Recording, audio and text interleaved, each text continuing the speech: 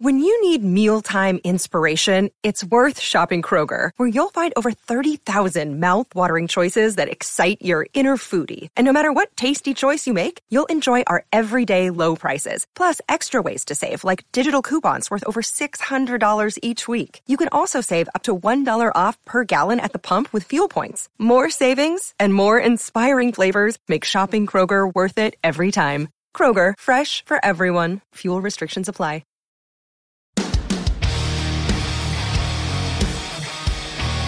You're listening to Stu's Wrestling Podcast. It's time. Your host, Stu Palmer.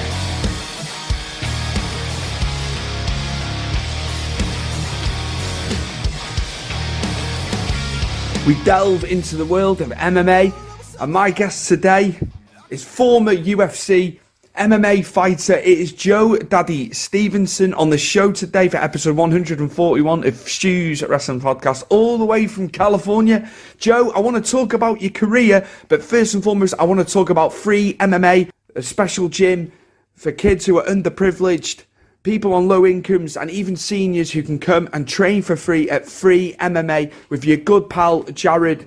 So yeah, let us know what it's all about.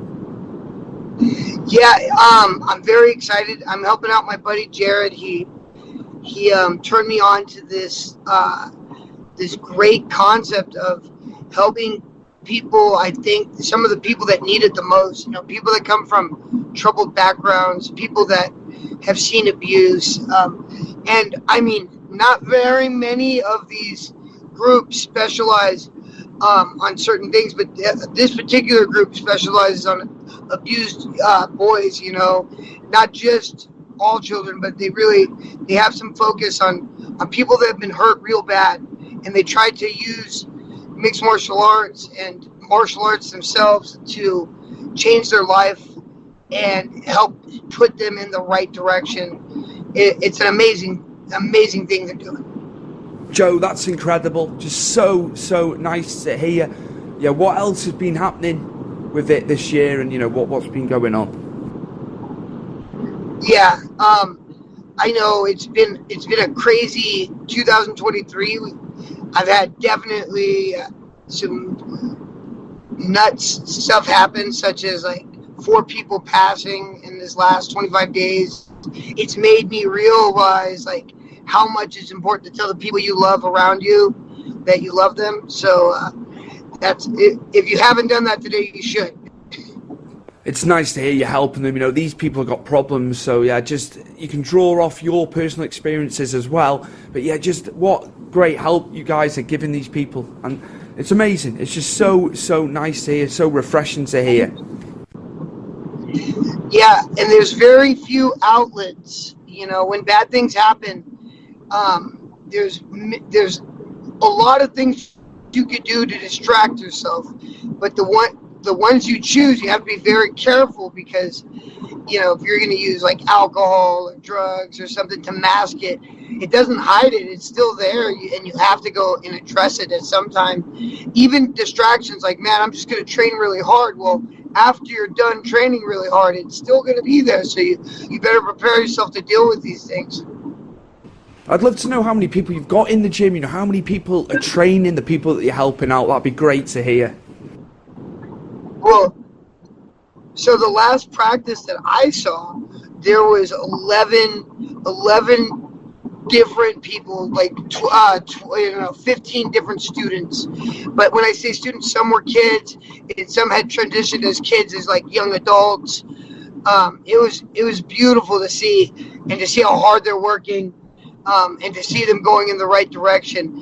I mean, there's a lot more students than that, I'm sure, but the particular class I got to see on a Friday night at 7 p.m., which is, as a coach, your 7 p.m. class on a Friday, you tend not to have 15 people in it, because Fridays everyone's out doing something, partying. I think that really caught my attention when I went to the practice, and I noticed I like to have my fighters train at 7 p.m. and I'll have, you know, sometimes a packed class, but a lot of times there's like 4 or 6 guys that are dedicated. to see a class packed like that on a Friday night, and to know that it was involving people that needed the class just as much as the class needed them, it's really beautiful. This could be rolled out in the UK. It'd be amazing to see someone follow this, give people an incentive to come and train, a safe place to train. So yeah, they could really take some tips and advice from this, what you're doing over there in California and in the USA. Yeah, I mean, there's so much more to look into it. I'm sure, honestly, the gyms can look into grants to allow that too, to help the troubled youth. There's a lot of programs out there that can just help steer you in the right direction. Sometimes, like starting a recycling program and saying, hey guys, you can bring your recycling in it. This is all going to go towards people that need it. Little things, anything in the right direction. How have things been going for you, Joe? What have you been doing away from free MMA for a moment? What's been happening? Where have you been training? I know you're so active on the MMA circuit, helping guys. Really good. I teach at Dan Henderson's in Temecula, and I teach at Cobra Kai in Victorville. So 2 days of the week I'm in Temecula, drive an hour and a half there, an hour and a half back. And then the other rest of the week I'm in Victorville coaching. Doing that allows my guys to cross train. There's like 4 other gyms that a lot of times the hard thing is, in MMA, everyone's like, oh, I got this secret move. I don't want anyone to see it. I don't want them. Cross training is not really pushed too much at gyms and stuff. Like, it's not nice to see all these guys being able to train with a bunch of people and try to just become better.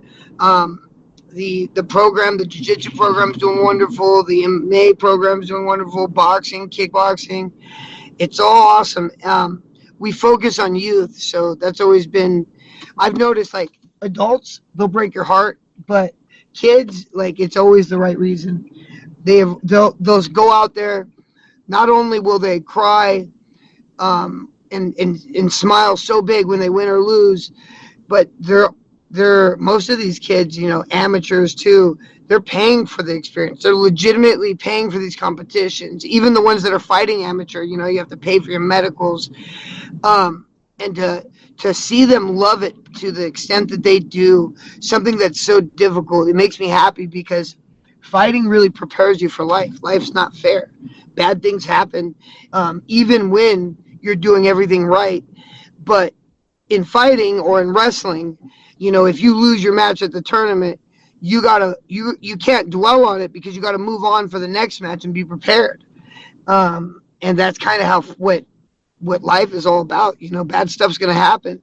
What do you do about it? What do you think of MMA currently, the UFC? A lot has changed since you were in there so many years ago. So yeah, what are your thoughts on UFC and MMA currently and where it's at? I was at Prince Albert's Hall for UFC 33 and a third. To watch it blow up the way it has is beautiful. But we kind of all said it in the beginning. All of those guys were like, yeah, this is going to be the biggest sport in the world. And we've watched it become definitely the fastest growing sport and competing with all the other sports. And it's something that, with that, you're going to have development. The coaches like myself and other coaches now, they've got to learn from their own past experiences when we would spar 5 times a week to now like sparring 2 or 3 times a week, or even using some type of live drill scenario to get the same result of spiked heart rate with less trauma to the brain. Being able to teach the guys the don'ts. Hey, don't go out there and do this. Like, find yourself, find your rhythm, find out what type of fighter you are, but definitely don't go do this stuff.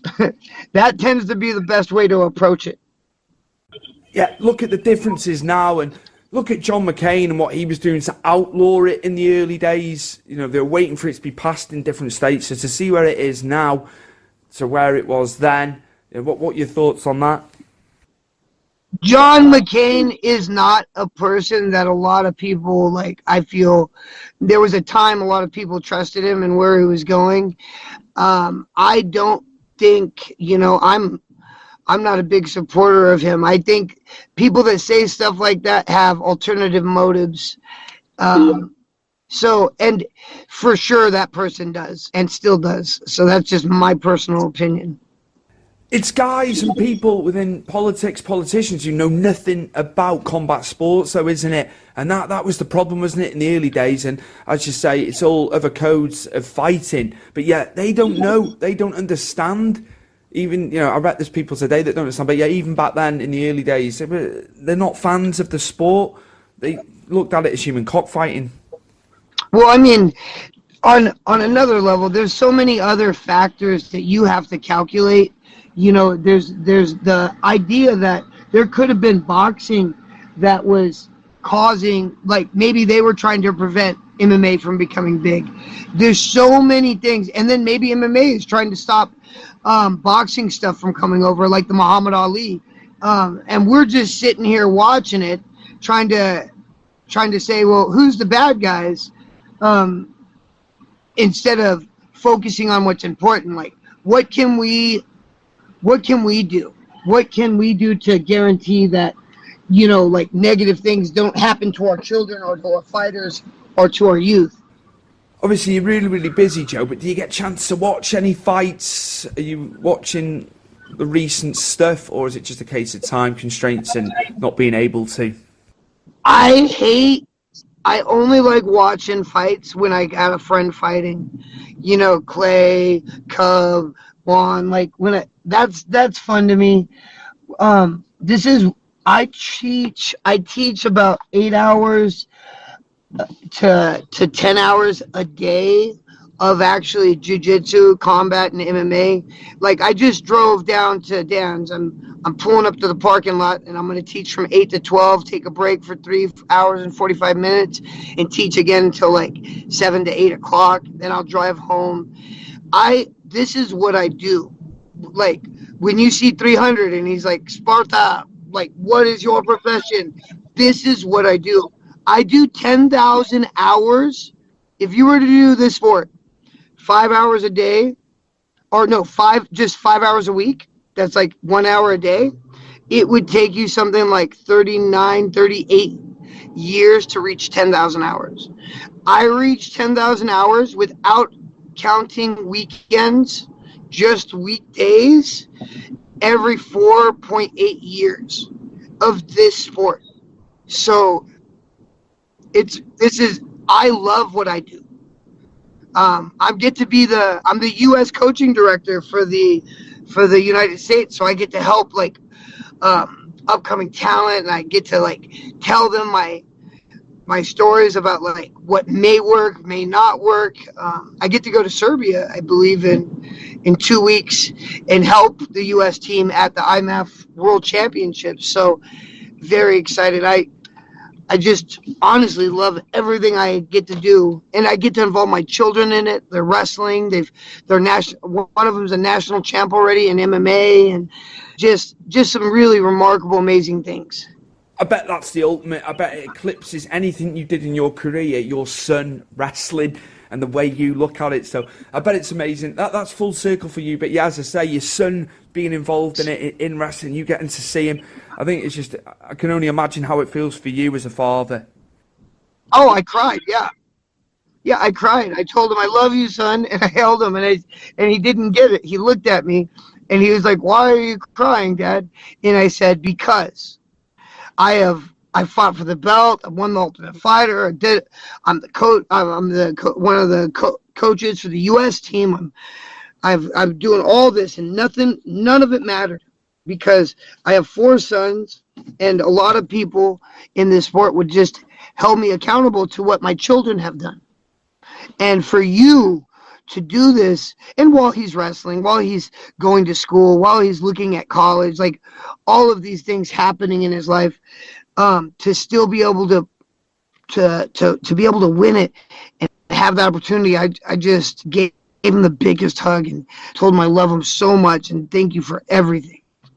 That's so nice to hear, Joe. It's just so nice to hear you're able to do that with your son. Do you train?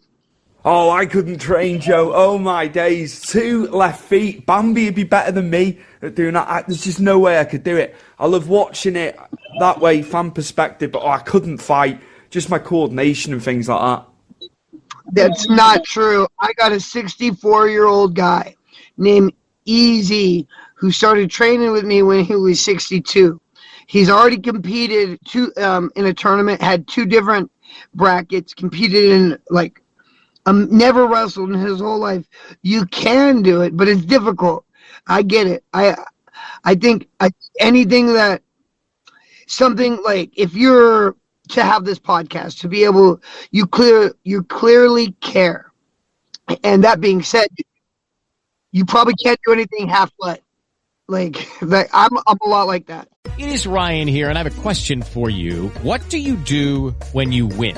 Like, are you a fist pumper, a woohooer, a hand clapper, a high fiver? I kind of like the high five, but if you want to hone in on those winning moves, check out Chumba Casino. At ChumbaCasino.com, choose from hundreds of social casino style games for your chance to redeem serious cash prizes. There are new game releases weekly, plus free daily bonuses. So don't wait. Start having the most fun ever at ChumbaCasino.com. No purchase necessary. VGW. Void where prohibited by law. See terms and conditions. 18+. I'm very, very unsteady on my feet. So, yeah, it's just as I alluded to just a second ago, I'm like Bambi, man. I'm like Bambi. I don't think I'll be very good, especially with stand-up. Well, I won a few fights not even throwing one punch. So, necessarily, you don't have to have the best footwork, but it's very important. I know a lot of really good boxers and MMA fighters take dancing lessons just for their footwork. It'd be like me with my son as well. I think, he's young, he's only 6.5 months old, but it'll be when he's doing things, I can't wait to live stuff through him. And I hope he's good at sport. I hope he doesn't take after me and he's good at sports. Oh, yeah. That's going to make you better. I can't wait for that. I cannot wait to see him and live it through him, as I just said before. It's amazing. So, yeah, that's kudos to you as well. A father to 4 boys. It's just amazing to hear about you living through your sons as well. So cool. To love somebody more than yourself. So what I've always told my friends when they're having a baby is you're about to experience a new level of love that you've never experienced. You're about to have love for something on this earth that more than yourself. And it's beautiful. And when that baby is born, it's so close to God just because it's just starting out just like that. And it's, our responsibility to protect them and to help bring them into a position to where they can, protect themselves eventually as they become adults and guide them. Just like we do coaching, we have to guide our children. No one wants a coach that's telling them to do one thing and doing the other thing. If no one wants a parent that's telling them one thing and doing another thing, you got to preach. You got to live what you preach. Back to your career, Joe. Way back when, obviously, I remember when you were a contestant on The Ultimate Fighter, way back when, I remember watching the series and just loving seeing you winning it. Just your experiences of that, being on The Ultimate Fighter, sowing your oats early on in your career. I'd love to hear about that. I've been on 2. The one where I got knocked out was probably my most proudest moment, because prior to that, they were talking about the lockdown and they were doing no Muslims allowed to come into the U.S. And it was literally just happening through why we were in the Ultimate Fighter. And there were some Muslims that were on our team. And so we all decided, we said, I talked to him and I was like, after the fight, let's pray. And we were able to pray after the fight. So I felt blessed to be able to wake up from being unconscious and to still be able to remember my responsibility of prayer and to be that role model and being able to say it. That was better than winning it in season 2. And for my children to be able to see that. I've got to ask you about facing BJ Penn, the man, the legend, obviously UFC Hall of Famer. You were still relatively young when you were fighting him. So, yeah, just getting to take on the legend, the man, the legend in MMA that was BJ Penn, man. How was that for you? Well, I was really lucky when I fought BJ. My brother-in-law was a PJ at the time, and he got to work with some of the Queen's Airmen. So I I remember I had a bunch of tickets. In my contract, because I was fighting in Vegas, I would get X amount of tickets. Well, not everyone flew out to to England, so I was able to give some tickets to the Queen's Airmen, the Special Forces guys, and as a gift to me, they gave me one of their bottles of scotch, a single malt, beautiful, distilled with, like, they told me the story behind it. And I think it was like 20 or 30 years old. And I was looking at it, and it was such an honor. And this is what I haven't drank in 10 years, my friend, since October 16th. 2000, I was 30. I'm 40 now. And when it happened, this is how stupid I am. Like, it was a great time. We had a great fantasy football draft party, and I'm like, oh, let's open that bottle. I open the bottle, I give it to all my buddies. It was drank the way it was supposed to be enjoyed, but I'm sure it's something I could have cherished, held on, and given to my children. I'd love to hear about your sobriety as well. I know you had your struggles over the years. You've overcome that. Yeah, just how has that been? The genesis of that, and just life before that and stuff that maybe triggered it for you. When my dad passed away, I was 17 years old. On that same time, my not only my dad, but my grandpa, who was like a POW in World War II and pretty much raised me, he passed away too, because my dad was gone. And so it was very difficult. And I grew up in a house where you could drink at the house, you just couldn't drink outside the house, so it was acceptable. So I used alcohol to mask my pain. I cried when I found out my dad died. I cried when I got his wallet and his ashes. And I hadn't really addressed it until I stopped drinking. 10 years ago, I found myself going through, after the first 30 days of sobriety, having to go through all the emotions that I suppressed. And it opened me up to where I feel okay to cry now. Like, if something happens that's bad, I understand it's okay to cry. I understand that it's okay to release those emotions. And that really makes me feel a lot better. I've had 4 people that I love pass away in the last 25 days. And some of the coping mechanisms now, such as helping others to be positive and remind them of the good times, has really helped me. Making slides and stuff for the memorials, things like that, has helped me deal with it. And it's, I guess, trying to think of the most positive way to go forward is very important. Thank you for sharing that, man. Thank you so much for sharing that. That's a personal thing. So for you to share that, I know people obviously have issues with alcohol, drugs. It's going to help them massively, hearing how you've coped and how you've managed with it. Yeah, no problem. I realized, drinking, I'm a parent that's never been late to pick up my kids from school. Never not called them on a call time, never. And that was a big thing to me, was like, hey, am I doing my very best? Because I believe, to honor God is my mission, and to do my very best to honor him and to be a great father and all these things. And I realized I wasn't, and it wasn't allowing me to do my very best. So it was a quick fix. I get distracted. I'm sorry. Oh, there's no need to be sorry, Joe. It's fine. On this show, we flip-flop from subject to subject, then we go back to topics that we were speaking about. It's very free. We're very robust on this show, so don't worry about that. It's absolutely fine.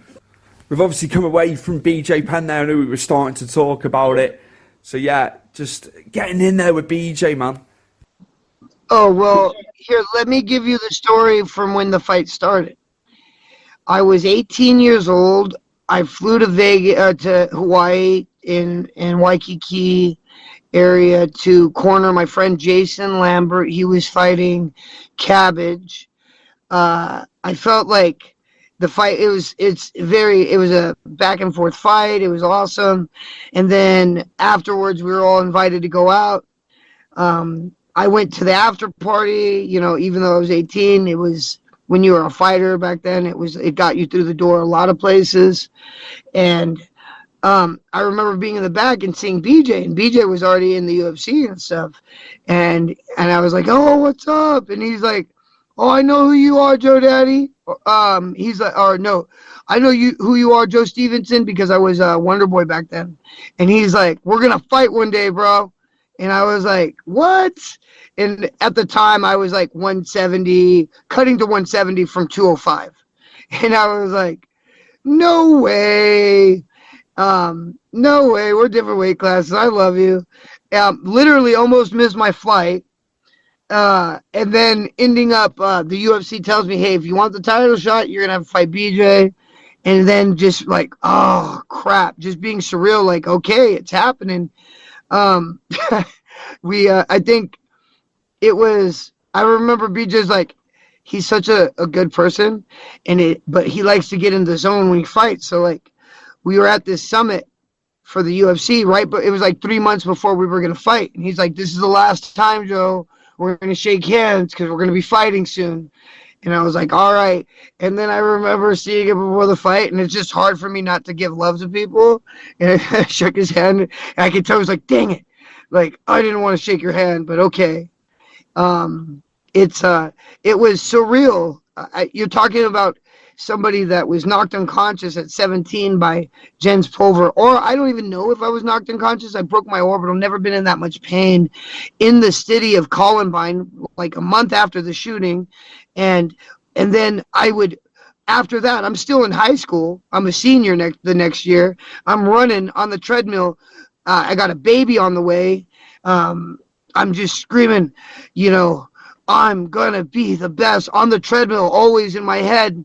Then I have these children, and I can recall times where I'm pushing a red line. I'm running 1 minute sprints on full incline on 7.5 speed and walking 1 minute and going back and forth. And my heart rate feels like it's bearing out of my chest. And I'm doing everything not to grab onto the handles of the treadmill, and to do this, I'm screaming each foot. In each foot I would step, I would say, hey, every other step, Jens, Pulver.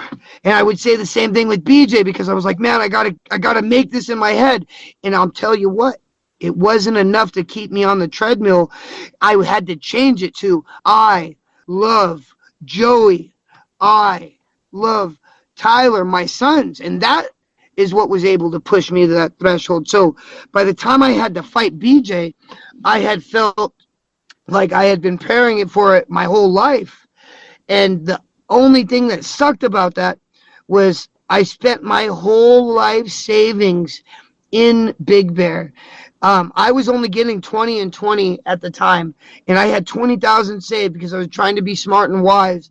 And I put it all into a camp where I had Gray Maynard, Mark Hominick, Chris Hordecki, Jeff Glover, Murillo Santana, Jake Rolschalt, Shane Roller, all there. I don't want to miss anyone. Chris Hordecki, I think, Sam Stout, Tyson Griffin, Gray Maynard, all rotating on me every minute to get me ready for that fight. And my idea was, I'm going to go the distance because I need to get him tired, and I got to bring him into the part where I've seen him be weak.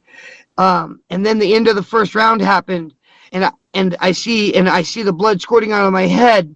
And I remember right before the fight started, at the weigh-ins, the day before the UFC, and came up to me and they're like, hey, you're not in the US. If this fight gets bloody, they're probably going to stop it. They told me that before the day before the fight. So that's in the back of my head. I just spent $20,000 on a camp expecting this fight to go the distance. The second round starts. I shake my head like I'm ready, and I see blood squirt 5 feet out of my head. I'm like, oh, I had to throw the game plan out of the way. I had to fight. Afterwards, the head doctor was like, yeah, we estimated like you had to have lost like 500 cc's of blood at least. And to have that just contemplate in my head, like, did I do the right thing? Doing the audible, chasing him, trying to change the fight completely. because I was scared that I might pass out from lack of blood. All of those things are factors. And then to see the picture, one time this fan came up with a picture of me on my knees, bloody crying, and then BJ over there, and they looked at me, and I was like, you sure you want me to sign this? You sure you don't want BJ to sign it? And they looked at me, and they're like, no, I want you to sign it. That was amazing. And I was like, okay. And I signed it, and I realized that to everyone, that exact moment meant something a little different. To me, it meant, aspirations and emotional, release of having to fight somebody I loved and cherished and honored. All of those things happening at once, and failure, and then, when you lose, you only get paid your show money. So I spent my savings on that fight, and then the UFC sent me $5,000, as a bonus. And I was like, oh man, that sucks. I remember legitimately thinking, wow, I've heard all these things about bonuses, and being like, $5,000 when I spent 20, and I knew that the pay-per-view did really good, and I saw everyone that was there. That hurt, but losing the fight hurt way more than the financials. Oh yeah, I got my head around a bottle. That was horrible, right? That wasn't the right thing to do. I definitely, my cornerman ended up shooting arrows in the hallways of a townhome. I found out that absinthe is legal in England. I found out all these crazy things, and that was the wrong way to address that. That was the wrong way. And my job now is to help.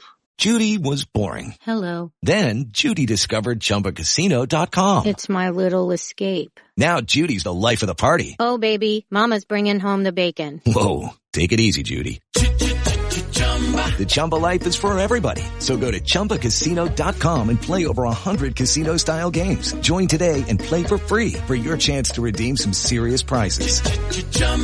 ChumbaCasino.com.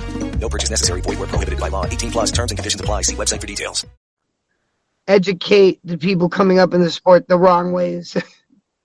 I want to go back to you as a trainer. What tips can you give guys that want to get into MMA, and how you're training people and stuff like that, man? It'd be great to hear just how you do the things you do in the gym and how you help these people at all levels, all skill levels of MMA. Well, the thing of the matter is, every fighter is different. Every circumstance is different.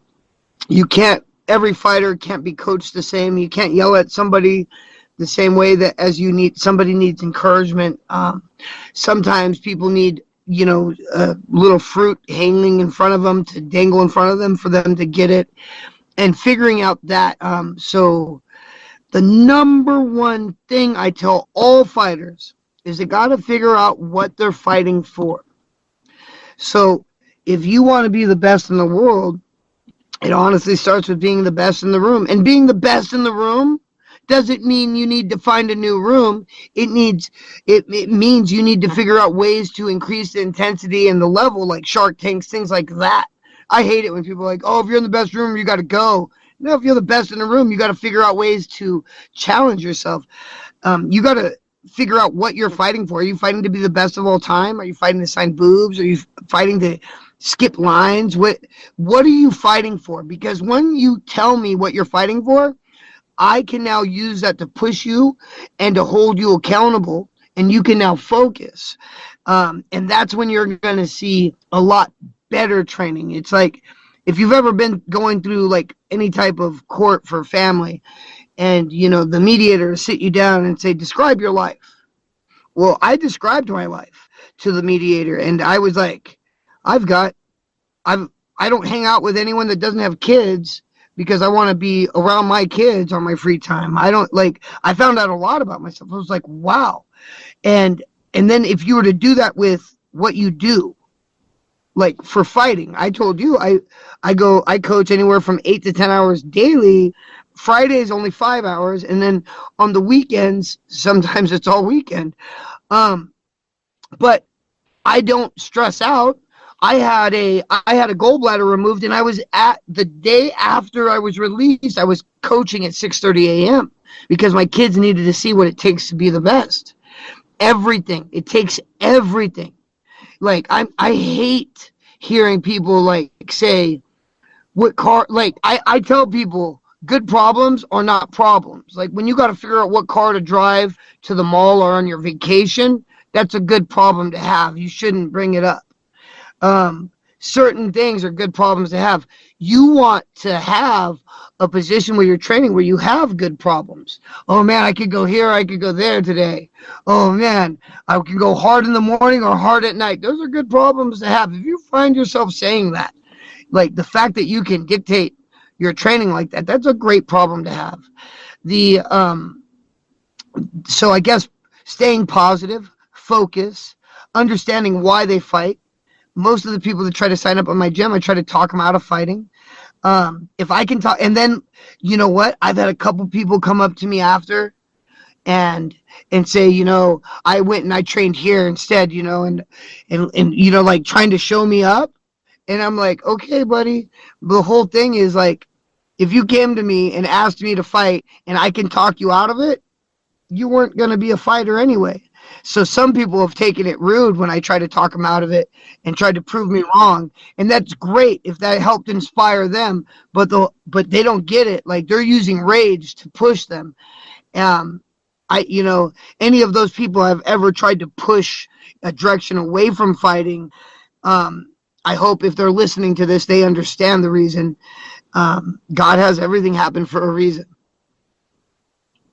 You know how it feels to hold somebody's head when they're unconscious? I do. You know, like, I know how it feels. And these guys, like, oh, are these parents that never fought pushing these kids? I just want to, sometimes they have no idea the fact that when I drive at night, shiny lights hurts my vision because I've been concussed before I was 18. You know, all these things.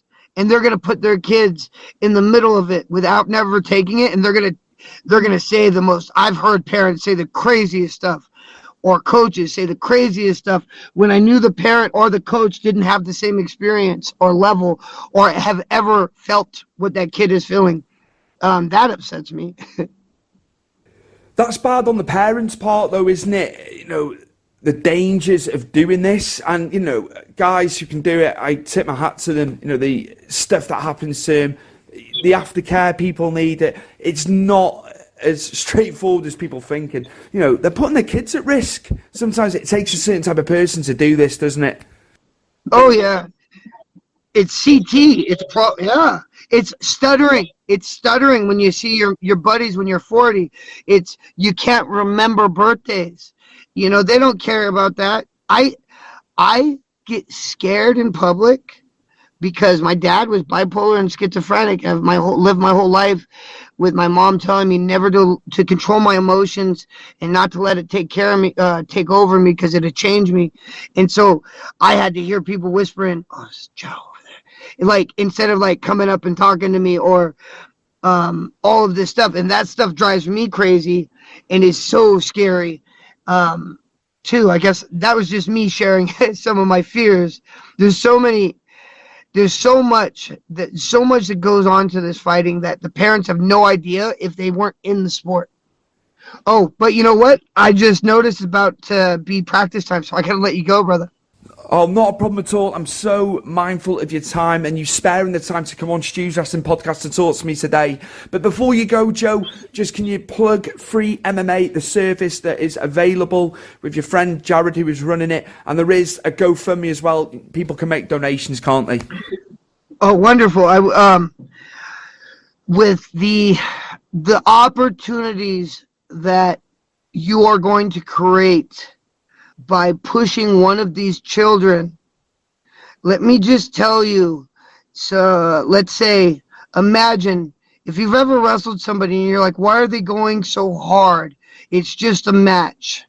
It's just a takedown. It's just a submission, because it means more to that person than you, because maybe you weren't weren't there in their life when they felt like the only admiration they could get was through victory because, maybe their parents were addicted to drugs or gone in jail or passed on, all of these things. Like, you're about to, by helping Free MMA and helping these children, you're going to change somebody's life in the future. Like, you just started a domino effect. Like, if you can buy a $2 Powerball ticket, you could send $2 to them. That would be amazing. It'd probably be spent a lot better. My guest today for episode 141 of Stu's Wrestling Podcast, UFC legend, MMA legend, training guys now, the future stars of pro MMA. Thank you so much. Joe Daddy Stevenson, UFC alumni. Thank you so much for coming on Stu's Wrestling Podcast today. Appreciate it, sir. Thank you, Stu. God bless you. Have a great time. The fantastic Joe Daddy Stevenson there, former UFC fighter, MMA fighter, giving back to the community now. Obviously, you heard about Free MMA, the gym that has been set up to help people, low-income families, kids that are troubled, have had issues, personal issues happen to them, and even seniors. As you heard, Joe, he's giving back to everybody within MMA, and him touching upon his sobriety as well. He was so honest and open about that, and it's so good to hear he's 10 years sober, he's stuck to it, and just everything about the man. His kid's doing so well, one of his kids wrestling, and him living that through his son is amazing to hear. So this has been episode 141 of Stu's Wrestling Podcast, and we will see you very, very soon for episode 142 of the show. Take care, everybody. God bless.